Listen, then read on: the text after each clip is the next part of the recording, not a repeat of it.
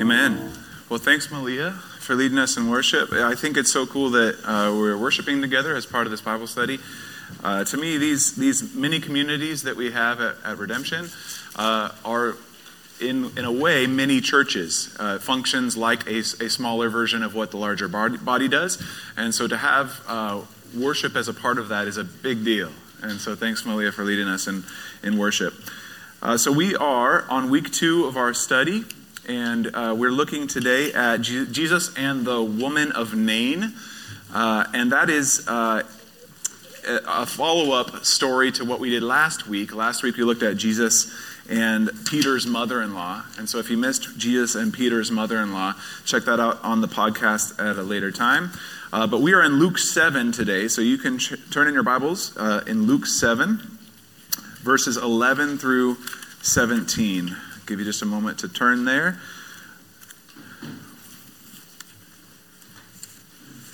And part of what we're looking at here as Jesus interacts with women in the gospel accounts is that Jesus has a better understanding of identity and calling than we do.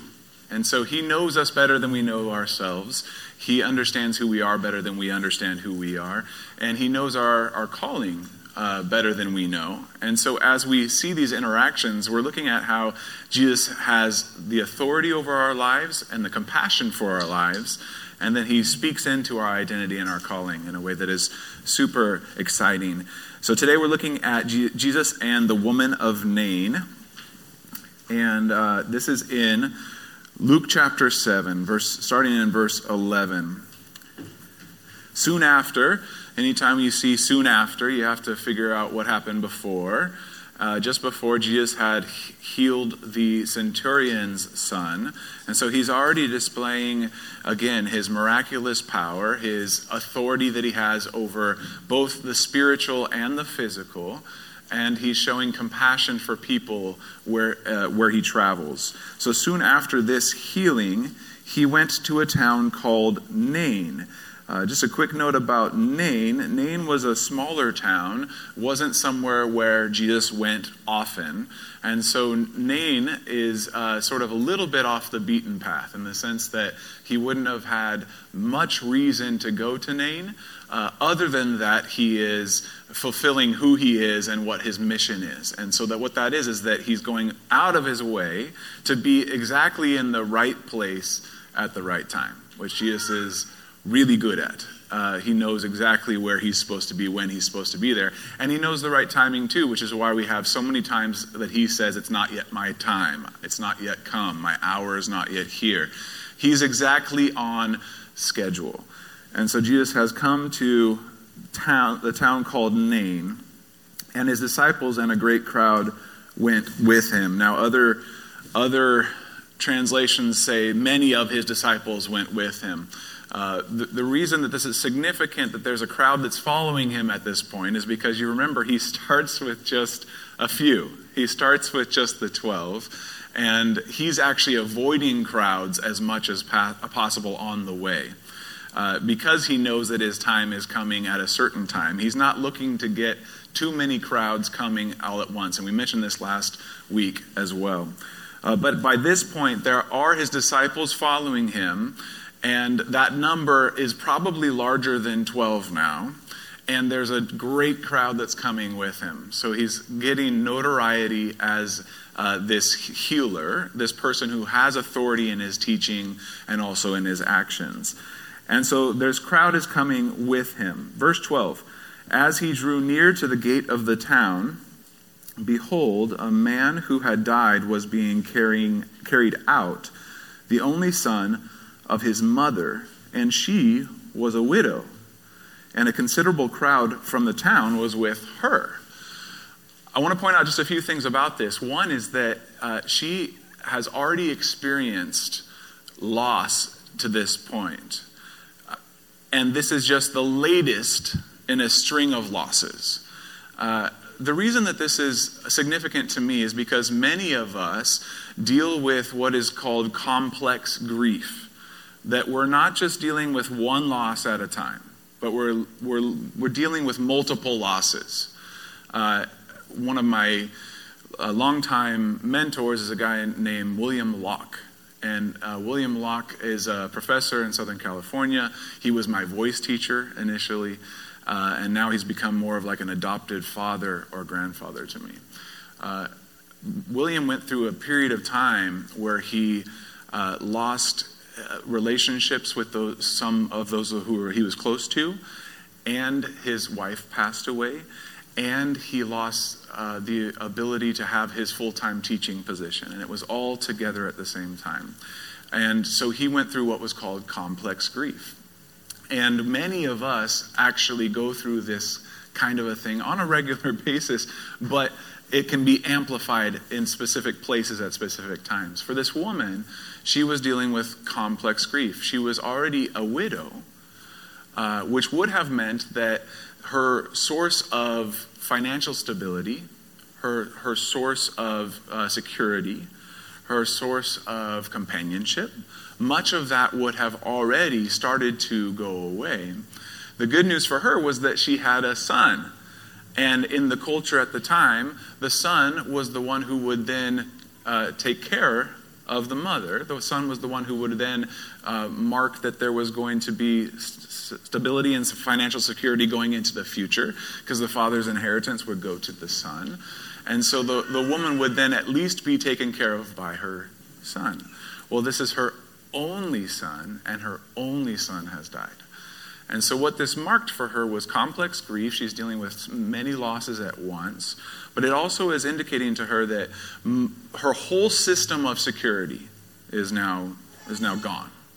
And oftentimes what would happen to widows in a situation like this is that widows would then become homeless. Widows would then become destitute, would then become sort of the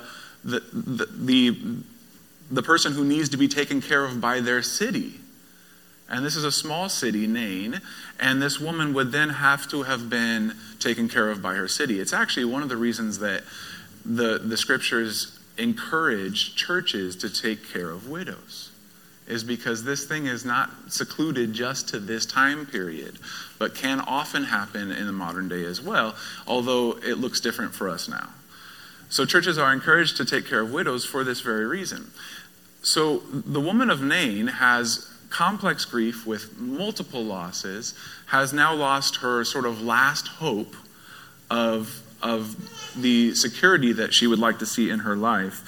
And there is a funeral procession coming out of the city gates, and Jesus and his crowd coming to the city gates. This picture, if you can imagine it, of tons of people coming together from two different sides to witness this power and compassion of Jesus off the beaten path. It's a beautiful picture. Again, Jesus knows exactly where he needs to be right when he needs to be there, so that he can fulfill the purposes that the Father entrusts to him.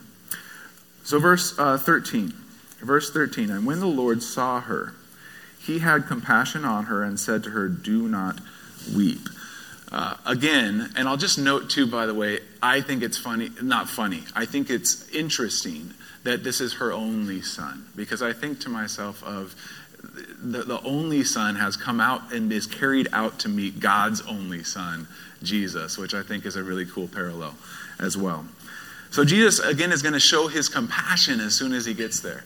And he has compassion on her, and he says, "Do not weep." Now, I can tell you that there have been times in my life with people in my life, and one of them may even be in this room, where I have said, "Don't cry," and it hasn't come off as being particularly compassionate. Am I right? Maybe. Okay.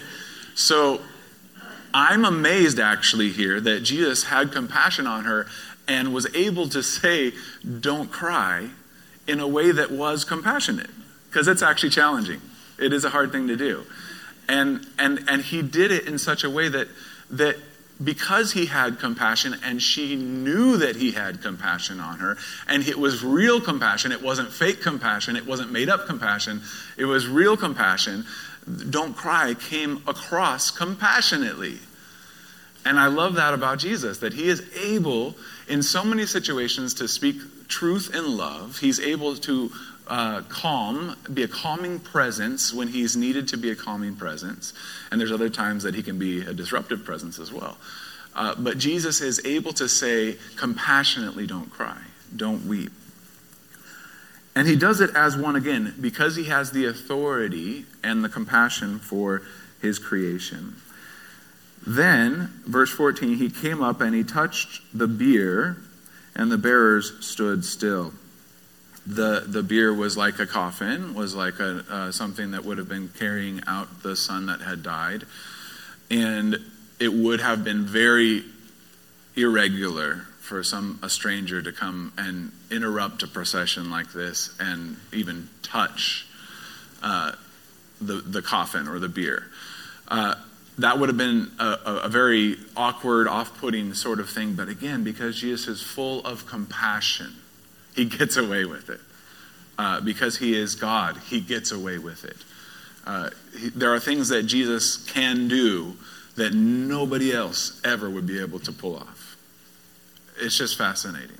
And that he so well knows the people that he has created that he doesn't need to abide by the rules that we have created. And I'm so thankful for that as well. So the bearers stood still, mainly because they're saying, can you believe he just did that? And they want to see what happens next. And he said, young man, I say to you, arise. Or other translations say, get up. Again, speaks as one who has authority and compassion.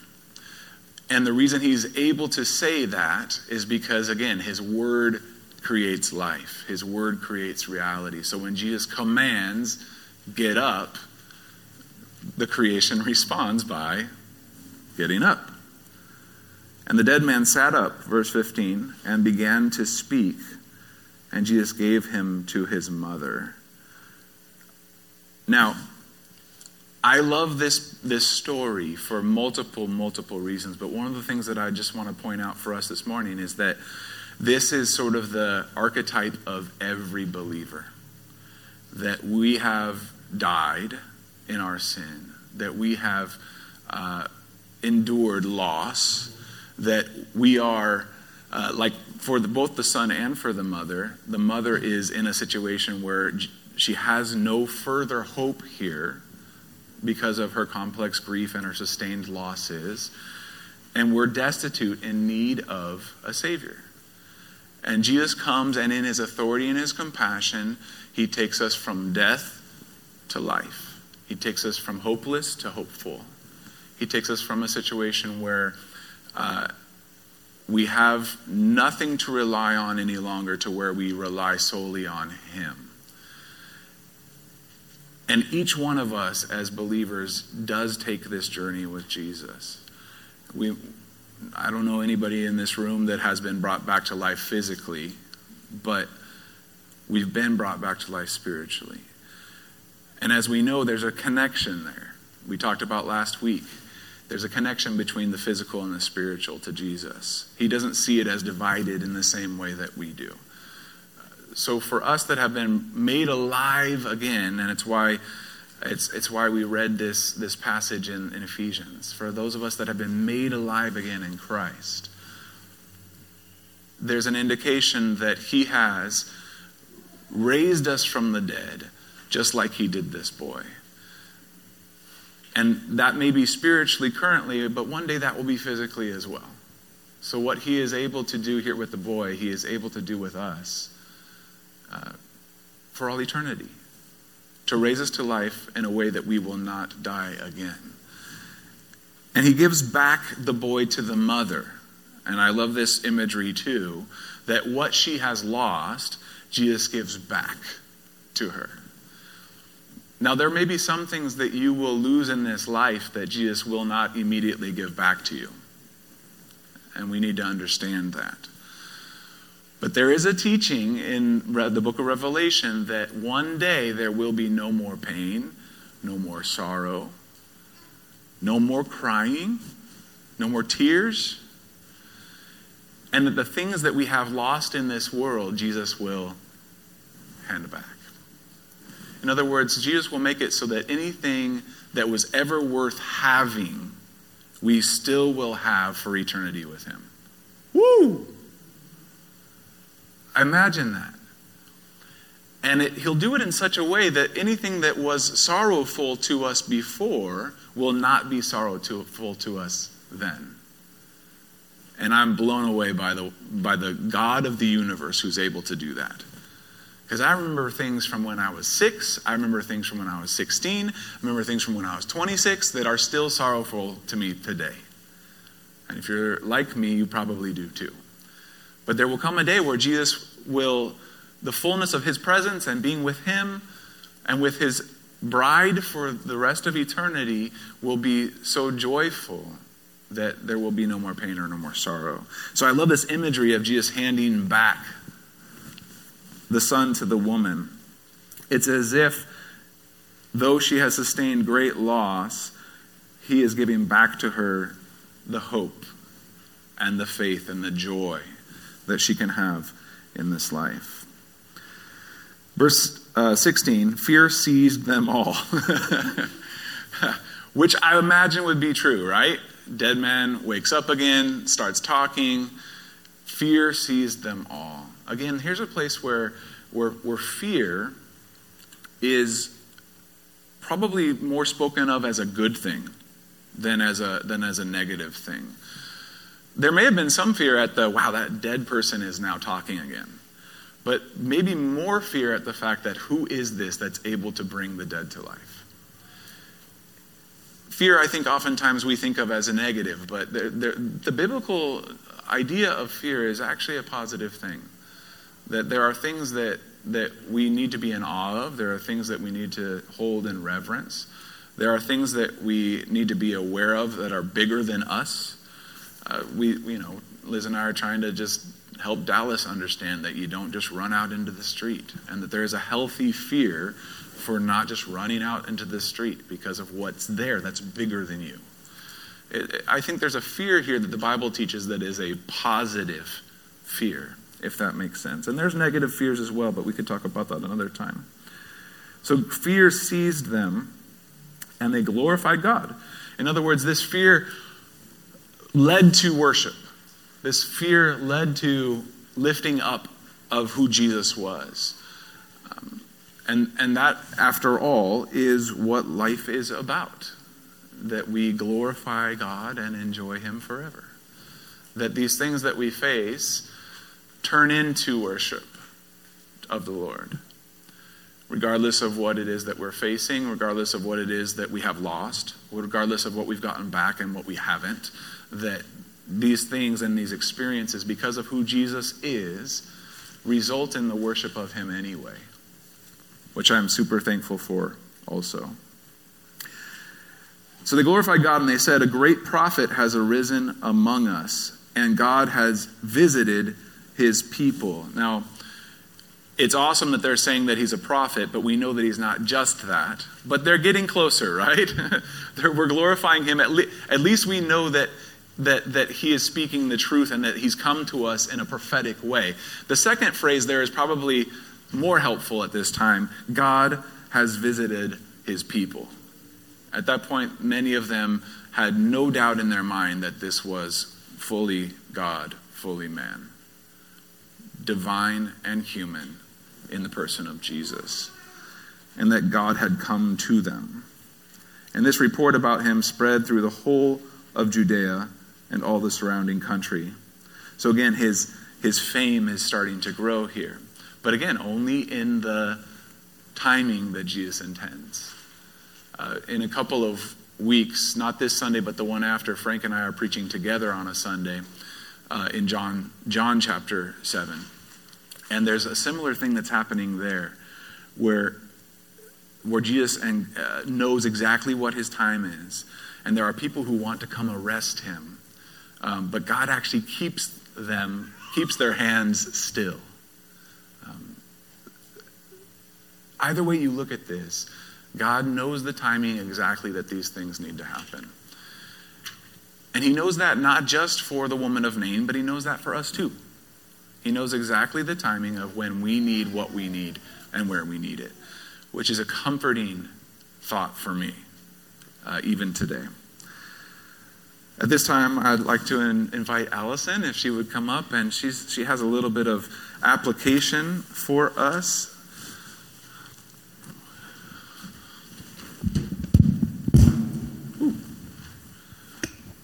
This will be a challenge because I like to talk with my hands. So we'll try to make this work. So good morning.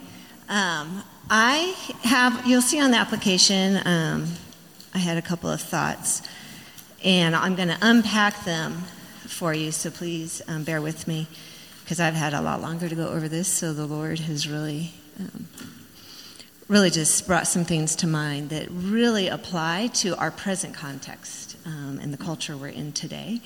But I wanted to start with the reminder of how Luke even opened his gospel with verse 4, where he said, "He wrote these things that we may have certainty concerning the things that have been taught." And I love that from the very beginning, Luke is telling you, this is so that what you believe you can have confidence in. These things that you're told are not just nice Sunday school stories and cute analogies. Instead, they are certainty. They are absolute truth. That word certainty was full assurance. So he is telling them these things are true. And you'll find, if you take some time to read Luke, which I would encourage you to do on the days in between, just start at the beginning and go through. A lot of the things that Luke will bring up were very, very public. Just like Tyler brought up, he had this group following him because he had just raised the centurion's son, or healed the servant of the centurion. He's doing these very public things. He had a crowd coming, and then there's a huge crowd coming out also. So a lot of what he did was very, very visible, very verifiable. And Luke does that because he wants people to know that this is not just some story that a few people have made up to gain power and a following. And I want us to keep that in mind, because when we read things that rub, we want that rub to push us towards certainty in who Jesus is. And so I'm going to focus on about Jesus being fully human and fully divine. Because whether or not we are aware of it, that is something that is attacked often in the church. We want to downplay the divinity and just highlight, well, he was a human, he was just getting better, and therefore we can get better. Or we want to separate him out as something that's just otherworldly, just do some magic, give me a few of your miracles. But instead, what Christ was fully human and fully divine, and he came and interacted with us because it's what we needed.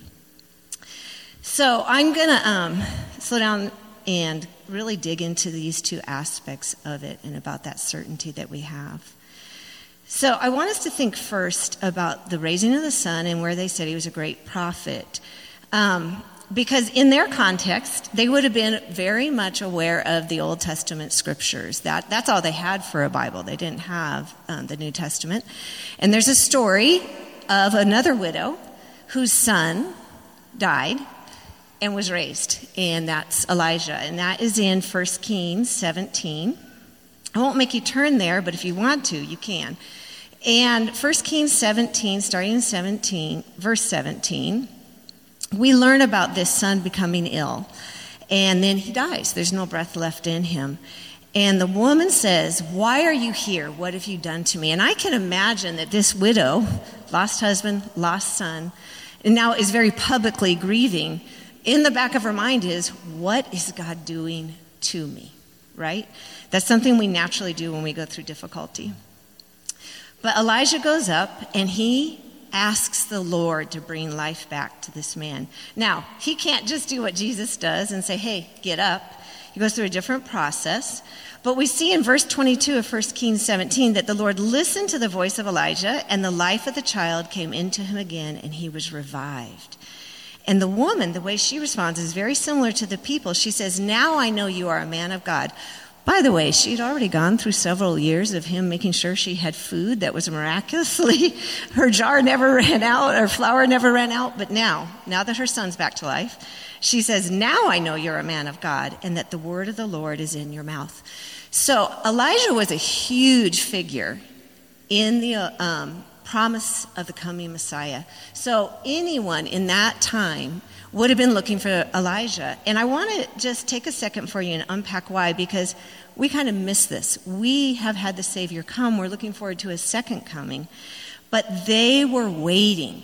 They were waiting for what they called the hope of Israel. Elijah's mission was going to be bringing reconciliation. And he, as someone who was involved in the resurrection of the dead, he was a forerunner to Christ. And they saw this hope for resurrection to be a sign of the end being near, the end of what they were in, because the Messiah was coming back.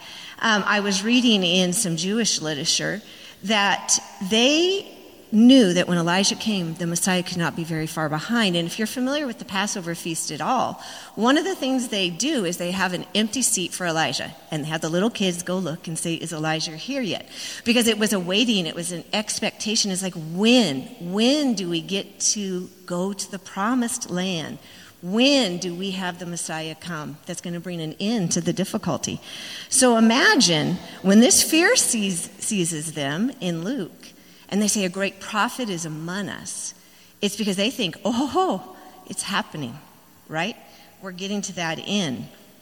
And they would be very, very excited about that, but also fearful.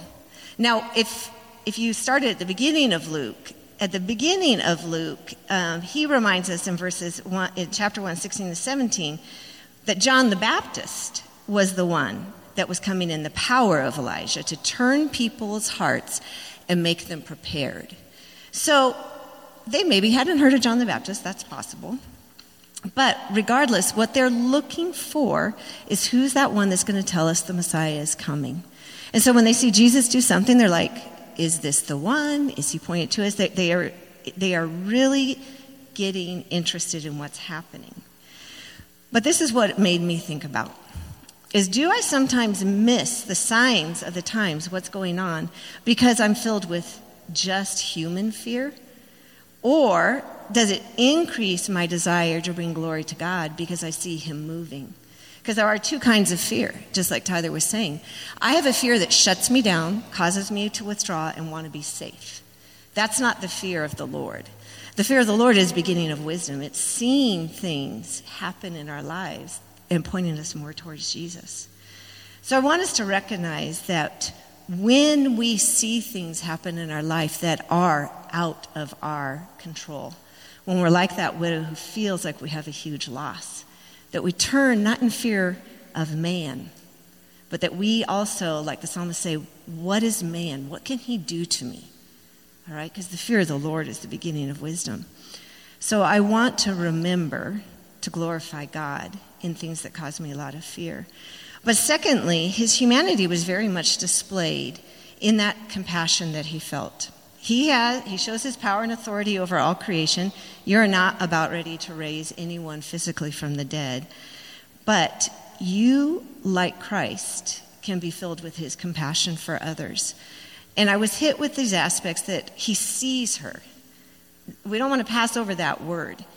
There was a crowd, there's a lot going on, and yet what it says is he sees her, right? Most people were probably focused on the funeral and the dead man being carried out, but he sees her.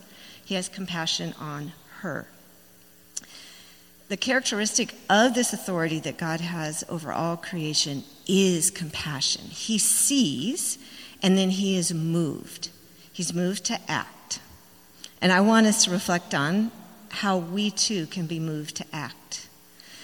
We are women who have been restored if Christ has made us alive. I love that you had us read Ephesians 2, because that is an area that I was going to quite a bit in this.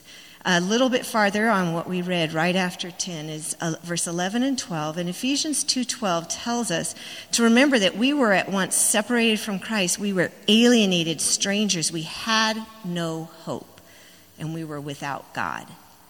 That's a picture of being dead. But that's also what we have to keep in mind as women who have now been alive in Christ when we see the brokenness in the world around us and people that are broken.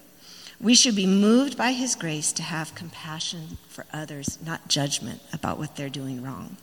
And we need to act by walking in the light of his forgiveness, his grace, his truth. We have his love, and a result of that is restoring of a relationship. We are already restored with God when he has given us his Spirit and he's made us alive in him. But he's called us to love him so that we also love others that way. And I was really, really moved this week to think about how many times I just become offended or easily frustrated by other believers and non-believers, and I don't see them as needing God's compassion, and so I don't move towards them. I read a quote from a book I'm reading right now that's called Confronting Injustice Without Compromising Truth. It's by Thaddeus Williams. He's a professor at Talbot Seminary. And he talks about that there's a lot of things that are very worthy causes, but they're terrible gods. And when we put our hope in these causes, we're not living out what the gospel has called us to, and we are not glorifying him. And he says, we are called to live out the reality of the kingdom through acts of justice and mercy. This saves us from complacency and inaction while discouraging naive hopes that ultimately will lead to despair. My encouragement to you as you apply this is to think about what it would be like to live in the reality of the kingdom, what it would be like to look at other people with compassion and move towards them. What would it look like to actually believe that to live is Christ and to die is gain, and that you've been crucified with Christ and it is no longer you who are living, but Christ within you? So I hope that helps. Pardon me? Confronting injustice without compromising truth. Thanks, Allison. I always appreciate hearing Allison share. Let me pray for us, and then would like to give an opportunity for discussion around the tables. There are some facilitating questions there, but those are mainly just a get you started kind of thing. So I said last week that some of the best conversation happens when you go off script. So don't feel like you have to stick to those questions if you get into something that is particularly meaningful at the table.